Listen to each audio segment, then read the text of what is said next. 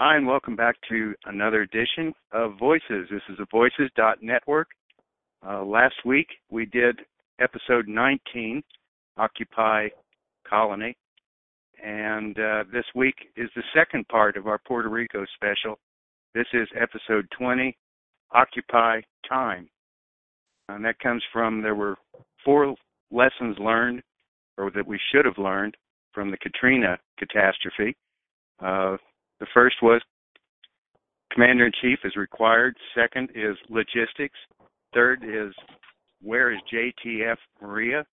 And number 4 is time. Time is the most important single resource to a recovery. I'm glad to introduce my co-host, David. Take it away. Hey, thanks, Terry. Glad to be with you. And I'm pretty excited about this program, partially because I was able to find the guest that's going to kind of steer the rudder of the ship on this show. Nicholas Apostol's been a friend of mine for a few years now and has a pretty impressive resume. He's an entrepreneur and a business owner, has owned several businesses, including manufacturing operations and servicing operations. Nick is a international traveler involved with many projects throughout the world. Interestingly, he lived for 32 years in Puerto Rico and is very fluent in Spanish and several other languages. He has a pretty extensive background and has actually helped to get one of the other guests on the show with us, but I'm going to have Nicholas, I'm going to let you introduce your guest, but thank you for being on the show with us and welcome. This should be a very interesting and provocative conversation, I'm sure. Well, thank you, David. That was quite an introduction. Yes, I've been in Puerto Rico for going on now 30, almost 40 years, and along the way had the opportunity to get to know another fine gentleman who we got on the show with us today, Rodrigo Maces, who is currently the president of the Puerto Rico Manufacturers Association, which reaches all aspects of the island and will be one of the engines that's going to put this island back together again after this disaster that we've experienced in Hurricane Maria. Welcome, Rodrigo, and thank you for being on the show with us.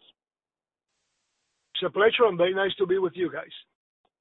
If I might interrupt just for a moment, Nick, one other thing I forgot to mention, which I think is also very important for our listeners to understand and know, is your experience in the mid-1980s in a little country in Central America known as El Salvador, where you actually were a key player. You ran the operation of the recovery of the country during the earthquake that occurred there for the State Department and for the government of El Salvador. And I think that that's one of the things you're bringing to this story that is very valuable, because you've actually been at the helm of a recovery from a major natural disaster. And I think it's important that our listeners know, and you might want to share a moment about that as we begin as well. Yes, that was in 1986, the earthquake that killed over 3,000 people in El Salvador, which at the time, in many ways, is quite similar to Puerto Rico. But at the time, we were undergoing a revolution, in essence. We had the guerrillas, known as the FMLN at the time, who were intent on bringing the government down, and the United States was supporting it. And in the middle of that, we had this dreadful earthquake that occurred. And, disasters, although you don't know when they're going to happen, you can be certain that they're going to happen. And the other thing is that although one may be a wind problem like Hurricane Maria, or in the case of Salvador, it was the ground shaking and like an earthquake, they all share pretty much the same characteristics. At the end, they create human misery and they destroy a lot of what we've created, and we have to respond to that, and we have to stabilize the situation, and then we have to restore everything back to what we had expected previous to the disaster. And so those 3 phases are kind of what we're going to talk about today in terms of the response that occurred in this case in Puerto Rico. And during that period of time of response is that time element that we talked about. And it's so critical. You got to get right in there real fast and you got to come in with the adequate amount of support and logistics, and you got to have your plan ready. None of this do you do on the cuff. And so, as Terry was saying, how much did we really learn from things like Hurricane Andrew? How much did we learn from Hugo, from Katrina, from all these other disasters that our country has experienced and places like El Salvador have experienced? And have we applied that? And I think one way we can read the press, we can listen to the government, and we can talk to people like Rodrigo, who were there at the time and who have the ability to inform us how he perceived being the recipient of that support. And I thought we could start with that. What happened to the command and control? What happened to the planning? How did the communication get put in place to where we were able to find out what was happening? And in all of that, has that response resulted in our ability to reach the second phase, which is the stabilization phase, which is where we should be right now? And so with that, I thought that maybe we could learn from Rodrigo a little bit about the political structure that we have there. Did the fact that Puerto Rico is 1,200 miles away from the United States have an effect? Is there ignorance on the part of those that should have been coming to our aid? How do you see it from the perspective of somebody on the island that had this problem?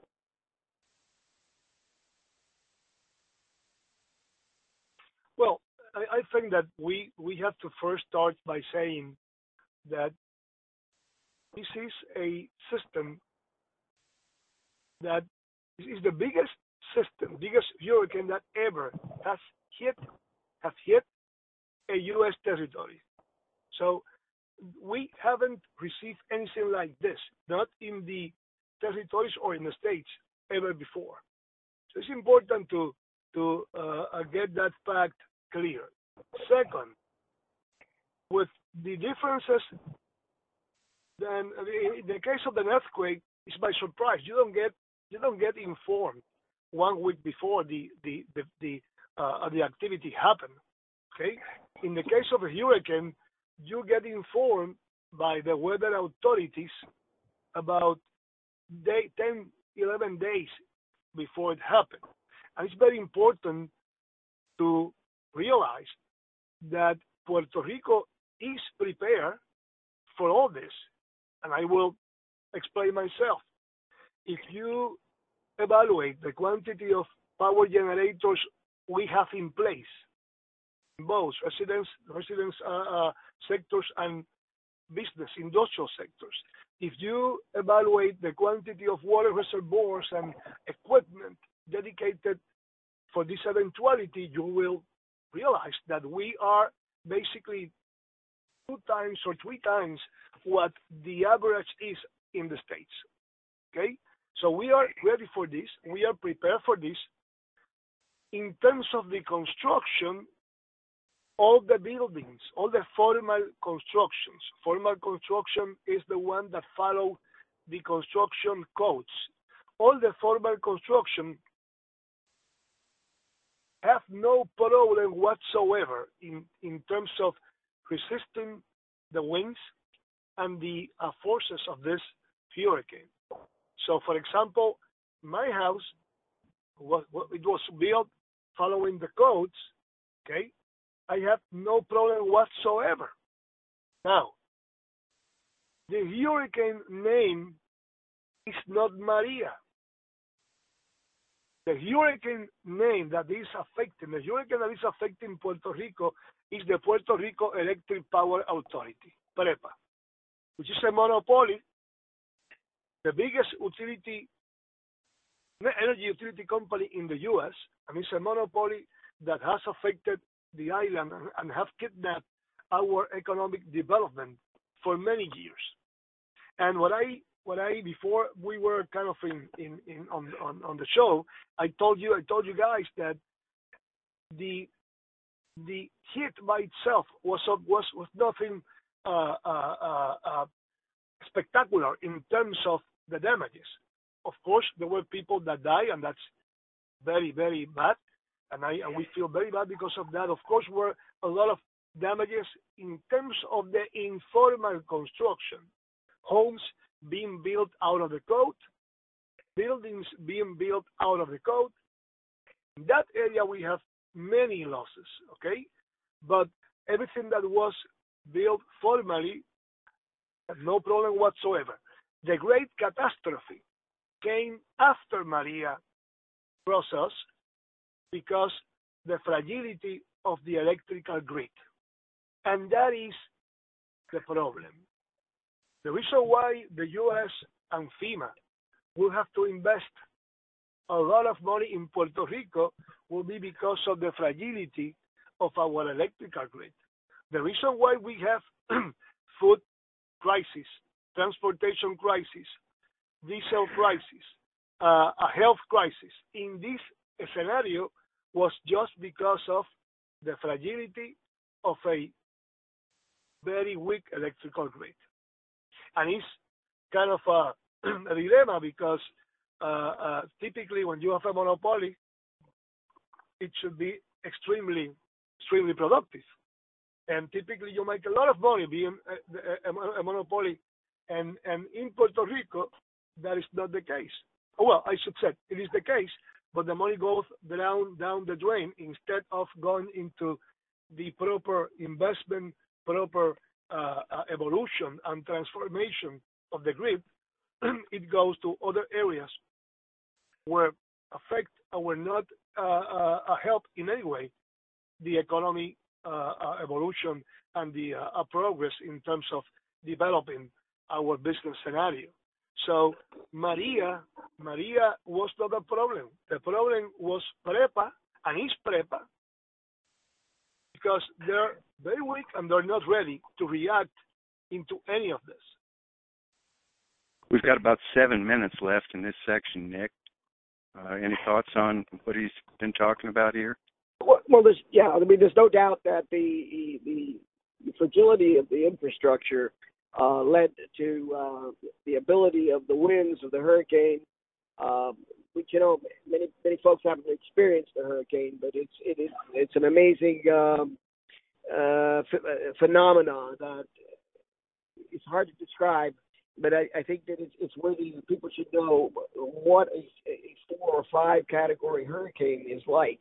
It would be like if you could drive your car at 250 miles an hour and putting your arm out the window or your head out the window and get a feel for that and do that for about 2 hours or 3 hours. It would give you an idea. I know in my house in Puerto Rico, the winds were clocked at 223 miles an hour before my meter went off. And these are numbers that are just almost impossible for you to understand. They are similar to, they sound like a hurricane. A hurricane sounds like a freight train that is just continuously going over on top of you.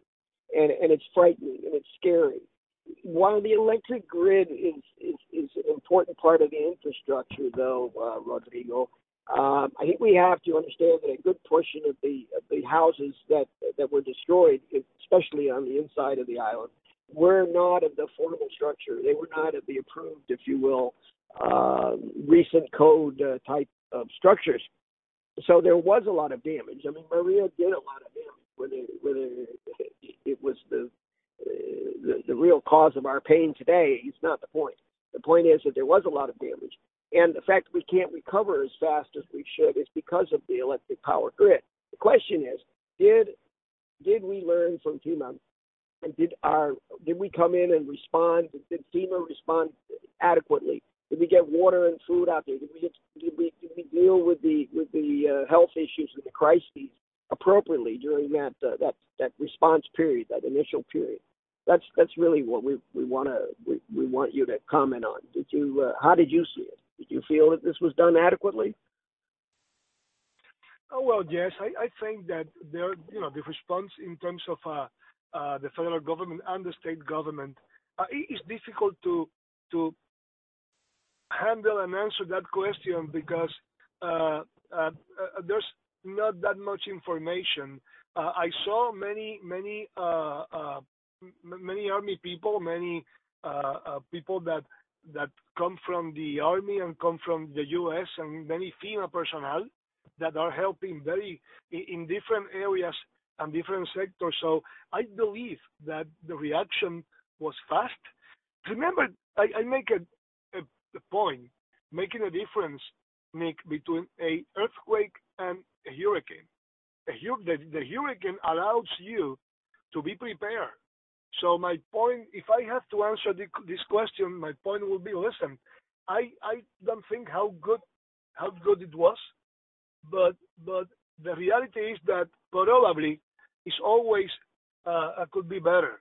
And knowing what we know right now, I believe that in the future we should, by all means, set ourselves on a better scenario in order to be ready to respond immediately. Yeah, I think that this is a good point that should be made also. Hurricanes do give you the luxury of preparation. And in this case, I personally feel that there was less preparation than probably was called for under the circumstances. But we must also remember that Puerto Rico had just undergone Hurricane Irma not 2 weeks before. So the question is really, did we learn from that, and did we take that into consideration, and did we have the resources on the ground at the time when we really needed it? I think a lot of us got caught flat-footed, not only on that score, but as Rodrigo pointed out, I think we underestimated how bad the infrastructure had gotten to the point where we didn't realize that it probably would have taken a Category 2 hurricane and we would have had total destruction. Got about 3 minutes left in this section, guys. Well, I think that I think we've learned that some sectors of Puerto Rico responded well. I think Puerto Rico was probably more ready than I would like to be here in South Florida, for example. I don't think we would do quite as well here. But the bottom line is that the chief catastrophe.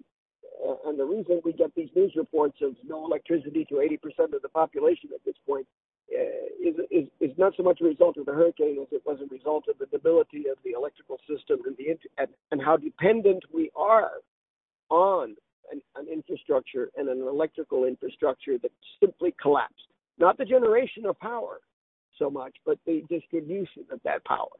And I think that's where we've seen the biggest problem that we're currently. Yes, and maybe you should explain, Nick, what distribution is, because not everybody understands what distribution is. So you have generation, which is basically the equipment that generates the energy, and then you have transmission, which is all the system that goes from the generator to the areas where finally you get distribution, who is all the cables that goes to your home or to your businesses in order to finally get the product. And we have that eternal argument here in our country, here in Florida, for example. We have this continuous discussion of putting the distribution lines underground so they're not affected by this kind of a natural disaster. And this is a discussion that's going on now.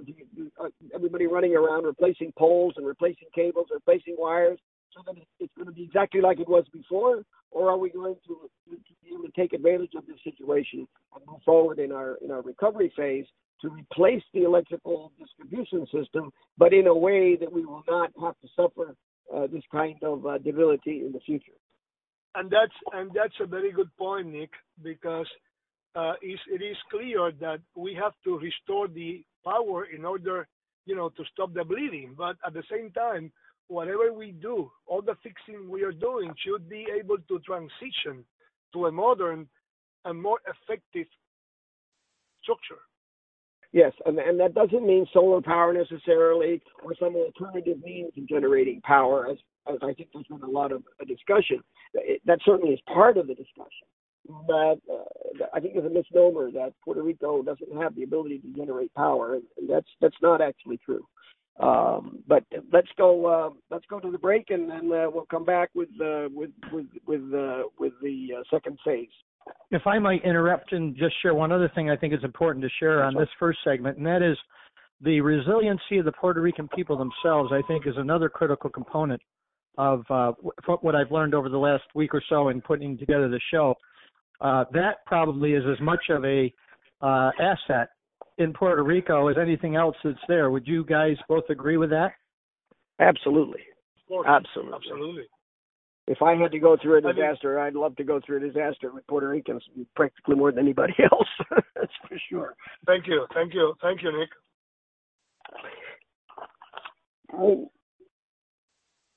Terry? Can we go ahead and move into our second section now? Nick, go ahead and lead us out if you would. Okay. Yeah. On the second section was really the stabilization that's been taking place, which is the follow on to the initial response, and there's been some commentary about the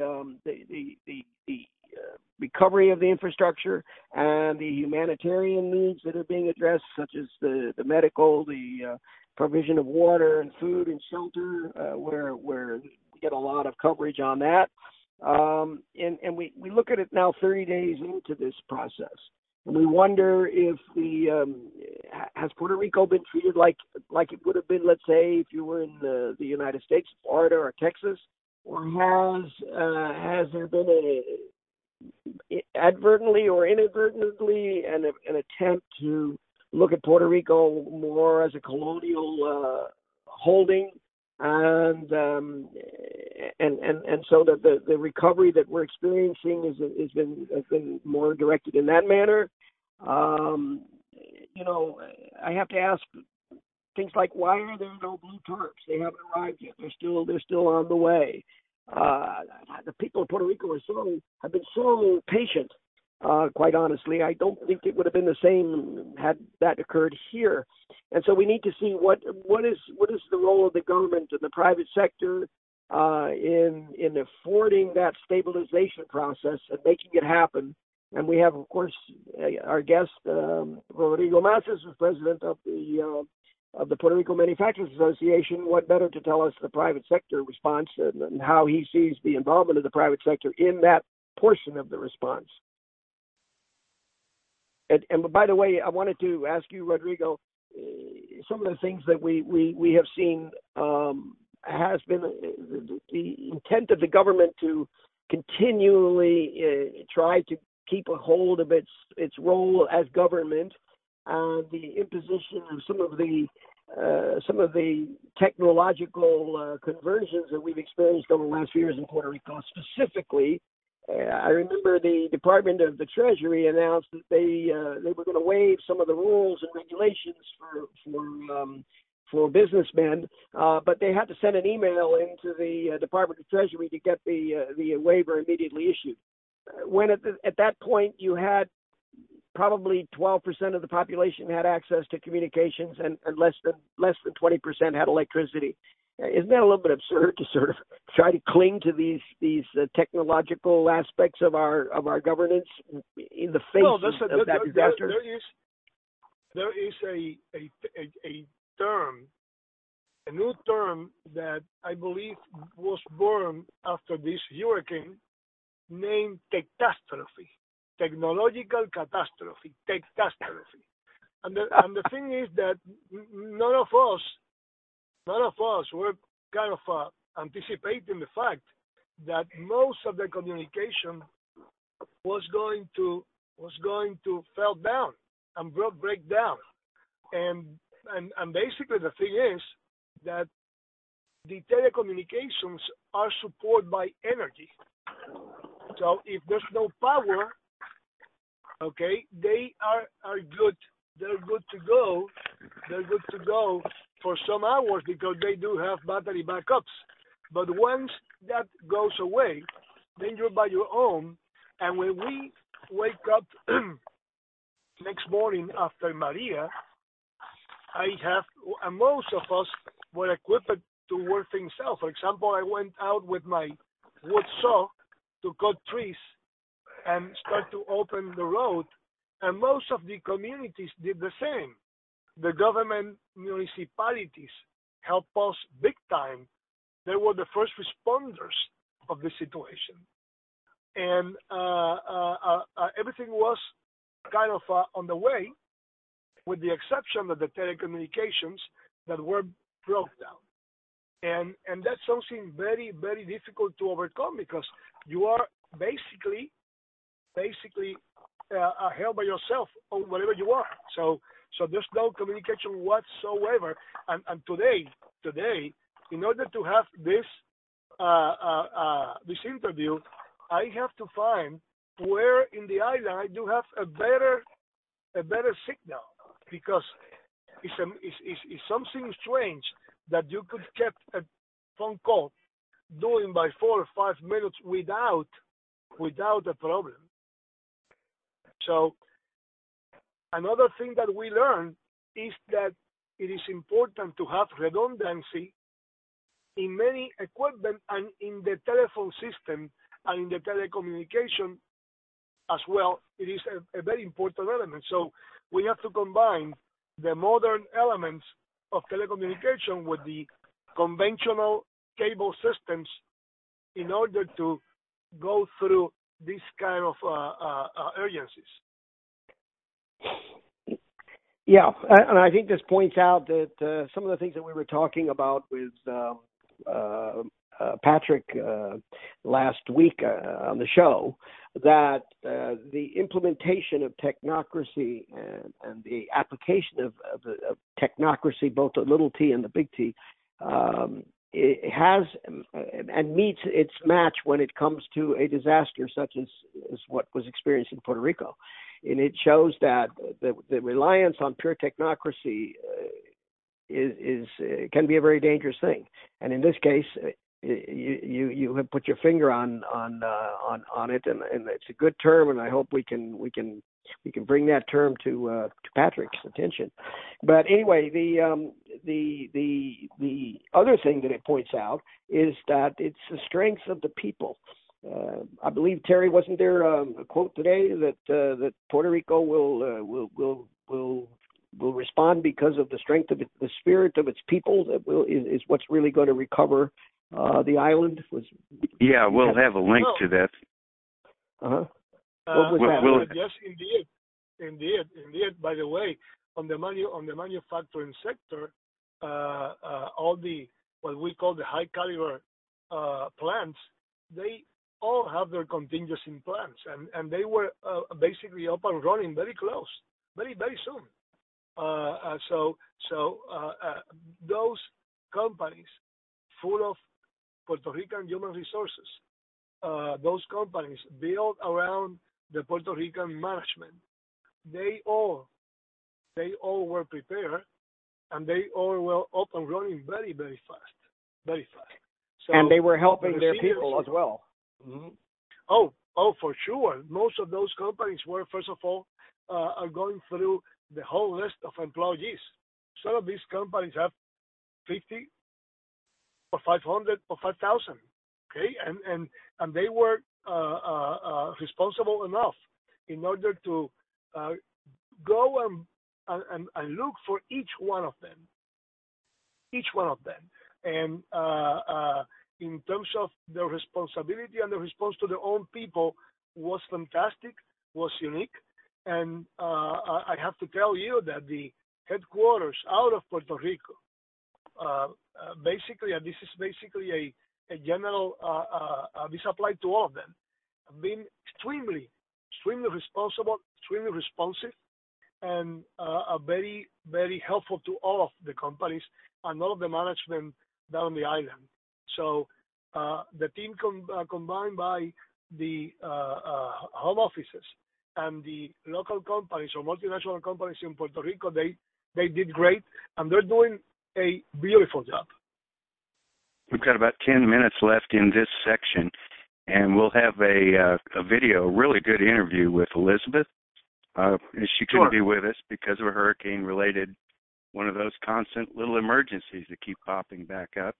But she was saying, and in the interview they were talking about the pharmaceutical industries are back up and running. They are getting their employees through the roads.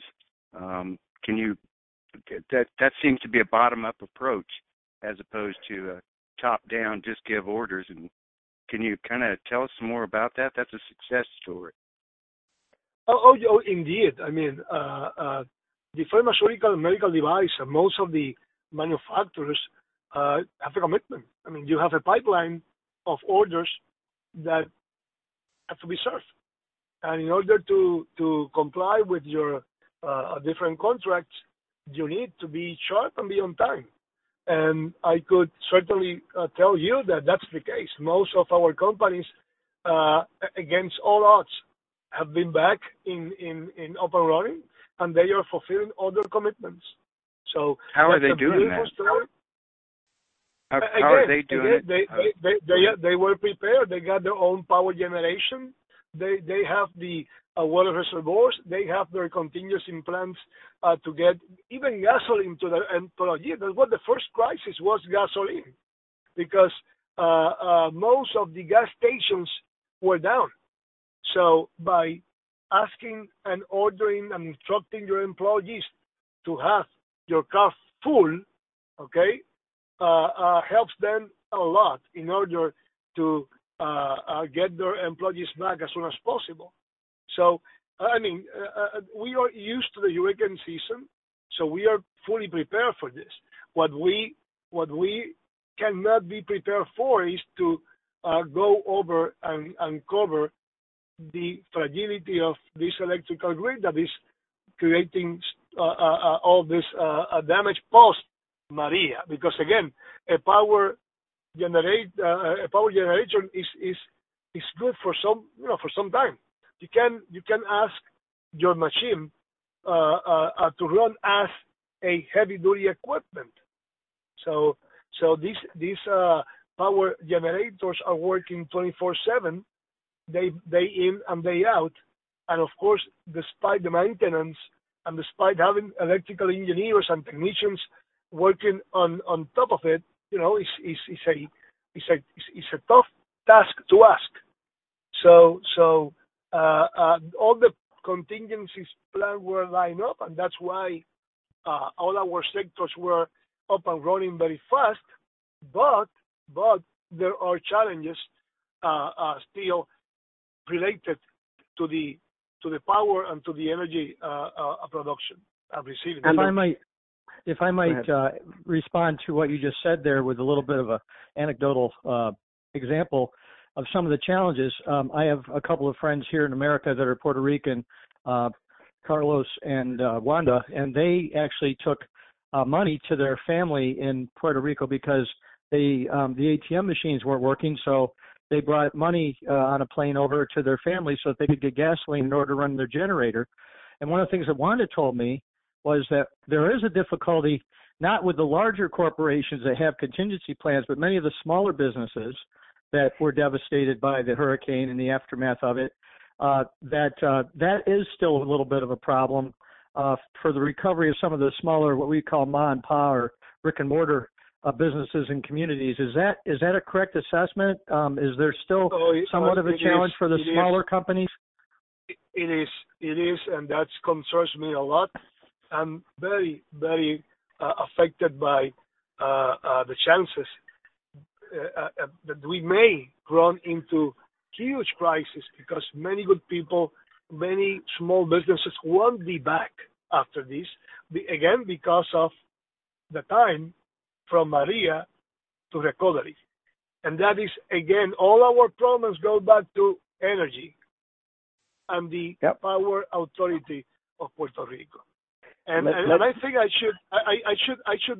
we cannot let this program finish without you guys asking me or permitting me to present the solution of all this. Yeah, that is actually part three. That's part three of this show is going to be where we're going forward, and that we're very interested in. I think it's worthy of note that I've lived in Puerto Rico for 40 years, and I will tell you that in my experience, the Puerto Rican is the quintessential entrepreneur. It seems that over the years that I've been there, if there's a business opportunity, somehow or another Puerto Ricans have a nose for it, and so every block you had some guy doing his own business and starting his little business. And I think the quantity of people self-employed in Puerto Rico is, I don't know what the percentage is, but it has to be pretty high. And that is the sector that we're most concerned with in terms of being able to withstand this disaster. And that's, by the way, anywhere you go, not just in Puerto Rico. And so I'm wondering from that perspective how these people are being treated. How are these the ones that are leaving the island in your estimation, or are these the people who will form part of the backbone of the recovery? Well, I'm sure that the recovery process will have many aspects and many steps and many chapters, and there's going to be different groups that will come into action as required, and there is going to be many actors that will, without any doubt, will be essential to the recovery, and I hope that's the case, and I am sure that will be the case. Okay. So how much time do we have left on this, Terry, or can we move on to the next section? We've got about 3 minutes left. Okay. I'd like to make the observation here that what we're hearing from you being on site, as opposed to the impressions that we get from listening to our government, the federal government, who's portraying this as the Puerto Ricans are going to be some kind of a load for the rest of America, as opposed to the reality we're getting from you is that, hey, you guys can take care of yourselves. Could you kind of, again, that's the point that is not being said here, because most Americans have no idea what Puerto Ricans are like. May I add to that, Terry, to the question? Please. And that is, would you also address the issue of even those that leave and go to the mainland because they got family in New York or in Miami or in some other part of the East Coast or somewhere in the country? That's only the same way that it would happen, isn't it, if we had an incident in Florida and we had to get out of the area temporarily because we lost our home. Pull that into the conversation, too. I think it's an important element that we need to keep in mind. Yes, very definitely. That is another important part. When you're a Boricua, you feel this passion about being Boricua. And so while a number of people are leaving Puerto Rico because of the disaster, and many who have lost their homes or the comfort of life, my personal belief is that a number of those will be coming back once things stabilize and things get better. Because it's just it's built into the blood of a Puerto Rican. If you're Puerto Rico, you're from Puerto Rico. You are Boricua. You are proud of it, and it's almost a nationalistic type sentiment. Do you sense that, Rodrigo? No doubt about it. I mean, I suppose that every culture, every nation is proud of themselves, and in all countries and in all cultures, you have many studies about heroism and about people trying to overcome the life difficulty. So yes, indeed, the resilience of the Puerto Rican people is important, is fundamental, is phenomenal. But don't forget that here we have Puerto Rico is a cosmopolitan society. So we have people from India, Germany, many U.S., many Americans. I mean, our business community is very diversified. Irish, Germans. So all of them, all the group that we have here, have put together a strong effort in order to go forward and in order to progress and succeed. So and it's very different. It's very different from what happened in the 1950s when you had a mass exodus of people from Puerto Rico to the mainland, mainly because of the economic opportunities. The makeup yes, by all means. By all means, it's very different. Yeah. So I don't. By all means, as a matter of fact, as a matter of fact, now the exodus is being based on health and on prudence. For example, my mother is with my sister in Rochester, Minnesota. Okay, because my sister worked in the Mayo Clinic, and my mother was caught in the middle of all this visiting my sister, so she stayed there. My mother-in-law is on Maryland on my sister-in-law home, and she's there because we felt concerned for her health. So there is an exodus basically focused on more in the elderly, okay, and basically because of prudency, okay, more than anything else. But I'm sure that the productive part of the population is standing up to the circumstances and will succeed. Yep, I think so too.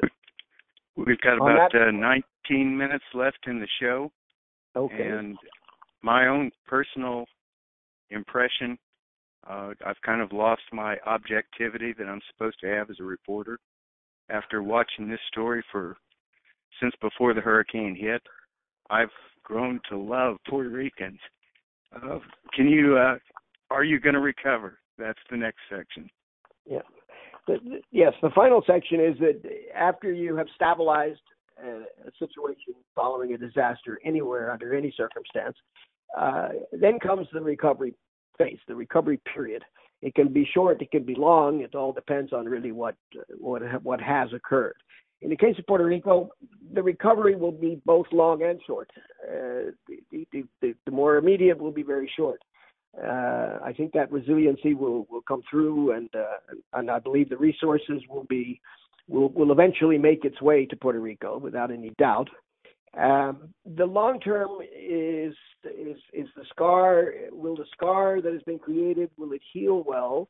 And the long term will be how well we are able to recover, as we talked about earlier, by taking advantage of new technologies and new systems and rebuilding our electrical infrastructure and our communications infrastructure with the most modern and up-to-date technology that exists, so that hopefully, taking that into account, we won't have to suffer this kind of a disaster. Should we have another hurricane, and we will. There will always be another hurricane. And South Florida should be listening very carefully to this show because it's going to be their turn sooner or later. But anyway, back to that. I think that restoration, there were comments on our last show that Puerto Rico was going to be down and out for the count. And I would say anything but that. And there's no one better than the president of the Manufacturers Association to comment on that, because at the end of the day, it is the private sector, it is the human condition that will make that recovery happen, and will make it a better place. If it's going to be recovering, it's going to be a better place than it was before. But it's going to be the private sector that leads that charge. And I think, Rodrigo, we could probably hear from you, because one thing we don't want to do here is we don't want to find that we wrecked our car and we go out and replace it with one exactly the same. We want to go out and we want to buy a new car that's really the newest thing on the block. And we have that opportunity to invest wisely in that recovery portion. What can you tell us about that? And how will the debt crisis that Puerto Rico was struggling with, how will Promesa, how will our political status, Puerto Rico's political status, affect the ability for us to recover? Well, I think that it is very important to watch what the Congress is going to be doing on Mr. President, Mr. Trump agenda in terms of tax reform. And we have to be aware that it's critical that Puerto Rico is being treated with fairness in that tax reform. And all we are asking The only thing we are asking is that we are considered U.S. for the purpose of any tax reform. So that's the only thing we're asking. The employees in Puerto Rico are U.S. citizens. The companies in Puerto Rico, most of them are U.S. companies. Puerto Rico is part of the United States. So when President Trump talked about bringing manufacturing back, Puerto Rico is part of that plan of making America great again. When President Trump punish or criticize manufacturing-based erosion, we backed that up. We want manufacturing to stay in the U.S. soil. When President Trump talked about taxing round tripping, we approach that and we support that. Okay? And even though we do not want to affect anyone on the multinational tax ecosystem, okay, we want to be treated as we should because we are part of the U.S. So in that tax reform, Puerto Rico must be exempt from anything that does not apply the U.S. So we hope that we are going to have a decent treatment in that process, and that's very important because that is something that will happen in the next 6, 7, 8 months. I believe that for President Trump, this is critical in order to keep pushing the economy forward, and it is critical for Puerto Rico to be part of that. That's one point. Let's put that into. Well, before you go on from there, just a second. Let's bring into that what you're saying. Let's remember our listeners need to remember that in Puerto Rico the minimum wage applies. In Puerto Rico, you have the same aspects of Social Security and Medicare and all of these kinds of applications that we have here. Don't forget EPA, OSHA, and what have you. Absolutely. So the notion that somehow Puerto Rico is someplace you can go and get cheap labor or something like that should be discarded immediately. The other issue is the Jones Act, which requires that all materials and imports and ocean going materials brought to Puerto Rico have to go on an American flag ship. And this does not. This is a criteria that's been applied to Puerto Rico that doesn't actually apply to the United States. And as we talked about in our previous show, that the Jones Act in some respects kind of mirrors the mercantilism of the British on the American colonies back in the day when all the ships had to be East India Company British flag ships, and that ended badly for the British in that we had a revolution over that. It seems that there's an incredibly higher cost that is imposed on the Puerto Ricans because of that particular law, and it might be a good time to be looking at that to determine whether that's antiquated and needs to be changed or eliminated. Which is what Rodrigo is referring to when he's talking to us and saying that all we ask for is to be treated the same. We want equality in terms of the treatment because we are a country that is part of the United States. We should be treated the same way. And here, at least one thing that is definitely not the same. Let's go on to point 2 that you had, Rodrigo. Yes, the second point is, of course, how can we approach the electrical revolution we need in order to progress? And I'm going to mention, a few fundamentals. One is we need a strong regulatory framework in order to provoke and promote private investment. Okay, that's one. And with a good regulatory framework, the private investment will be protected and will be allowed. We need competitiveness. We need a competitive market.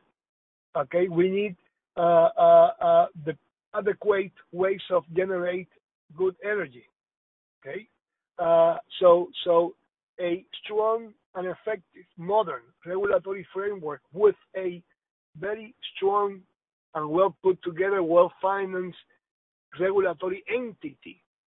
Those two things are very important.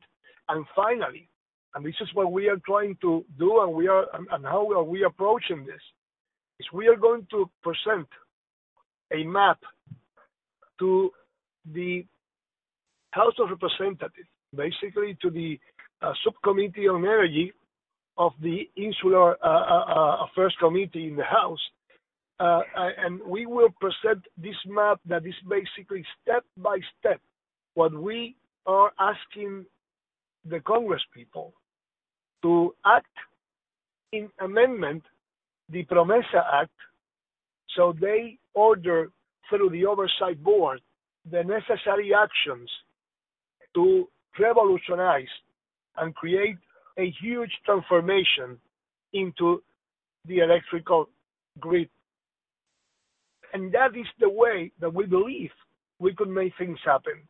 It's not by creating more different titles and the electrical czar or the electrical chief or whatever. We need step by step what has to be achieved, and we need that to be executed properly as soon as possible. So we're trying to, and this may create some kind of history, because typically federal law is general, don't go into specific, and does not micromanage anything. And what we are trying to accomplish here is a micromanaged process into the electrical revolution of Puerto Rico, trying to save and to finally have what we need in order to progress.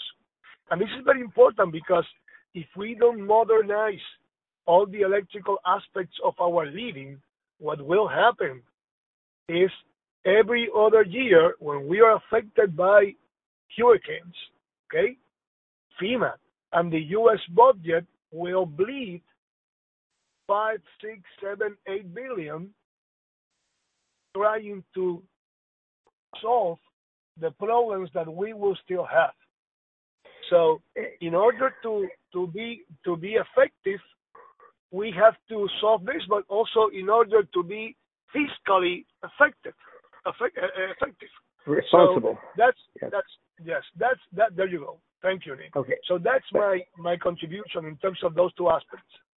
Well, I think that the issue here is that, without any doubt, the resurrection of the island, economically and in every other way, is linked inextricably with the stabilization of the infrastructure and the restructuring, the rebuilding of an electrical grid that's adequate to the needs of the people and the industry. This, by definition, requires investment. And you have to have you have to create an environment which is of interest to the private sector to invest.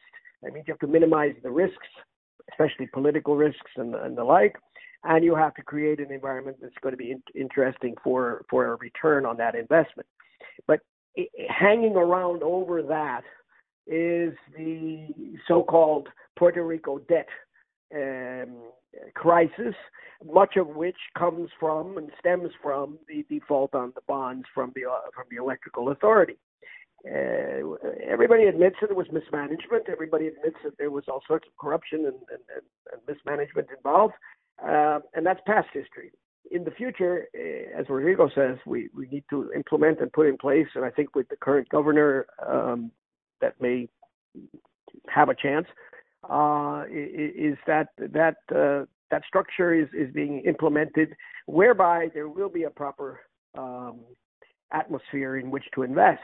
But if you still have a lot of debt hanging around, and if we don't have proper consideration in the new tax laws to where there's interest to invest in Puerto Rico, I very much wonder as to how successful we will be. About 5 minutes left, y'all. Okay. And I think we're back to, once again, the human side of this story, that right now there is a looming disaster right over the horizon if we don't start getting clean water to people. How do we keep people alive in the short term so that we can do the long term? Yeah, that goes back to what you're supposed to be doing in the very first phase of response, and that is you have to address the humanitarian needs in that order.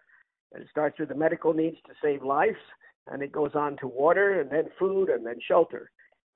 To what degree the population of Puerto Rico is affected by that in reality, as opposed to what the press would like us to hear or what the government wants us to hear, is a subject that Rodrigo can perhaps comment on because he's there. To what degree is that suffering continuing? To what degree is the access to all the communities been reestablished? Not a few days ago, 800. Well, of course not. Of course not. There's still, I think that there is many things being working and many things being approached, but still a long way to go. When you, for example, talked about grocery stores, you mentioned the cash machines. That's a problem because of telecommunications. That's a problem because no power. So we go back to power. Grocery stores, they said we got about 70 or 80% of the grocery store up and running. Well, yeah, that's true, but they don't have cooling systems. So the inventory they are keeping is the minimum because they got to be, prudent on not losing money on an inventory that will fail, that will be damaged if the energy goes again or the power generator didn't work. Okay, so there is a long way to go. The gas stations, that area is fixed, and there's no more lines of people trying to get gas, and that's something that is being totally fixed. But everything else, supermarkets are 10 times better than the week after Maria, but still a challenge. Diesel and the access to diesel still a challenge, but it's, nowadays you could get diesel. Problem is that you could get diesel, but like in my case, some time ago, your power generator broke because it's not being designed and built to work 24/7. So Again, there's many things being approached, but there is a long way to go. And let me tell you, in the case of the hospitals, there is also a huge challenge because they're working with, most of them already have power back, but because it's very fragile, the infrastructure, the power could go away again. And therefore, you have power generators suffocated that may not work. So there's a lot of things going at the same time in most of the sectors of the Puerto Rican life. And we have to approach those. We have to work with those. And let me tell you, maybe more people have died after Maria than in the process of Maria. People that was caught in the middle of situations without energy, without gas, people that need a ventilator and didn't have the power, people that need dialysis and didn't have the power, people that went through very, very difficult scenario. The president of the Energy Committee of the Manufacturers Association, mother died in the emergency room of an hospital because of no power. So my point is that we have progressed a lot, but there is a long way to go. We've got 30 seconds left. I think that what we can draw from this is that Puerto Rico is not in danger of collapse. Puerto Rico will come back. Puerto Rico is in the process. We could have done a better job, but every disaster I've ever been involved with, at the end, you always sit down and say, we could have done a better job. And let's hope that the next time we do a better job. And let's hope the next time we're better prepared as a result. Yes, indeed. The Puerto Rican community is here. They are working hard, and there's no doubt that we will succeed. And and again, we want to play a strong and active role, keeping America great.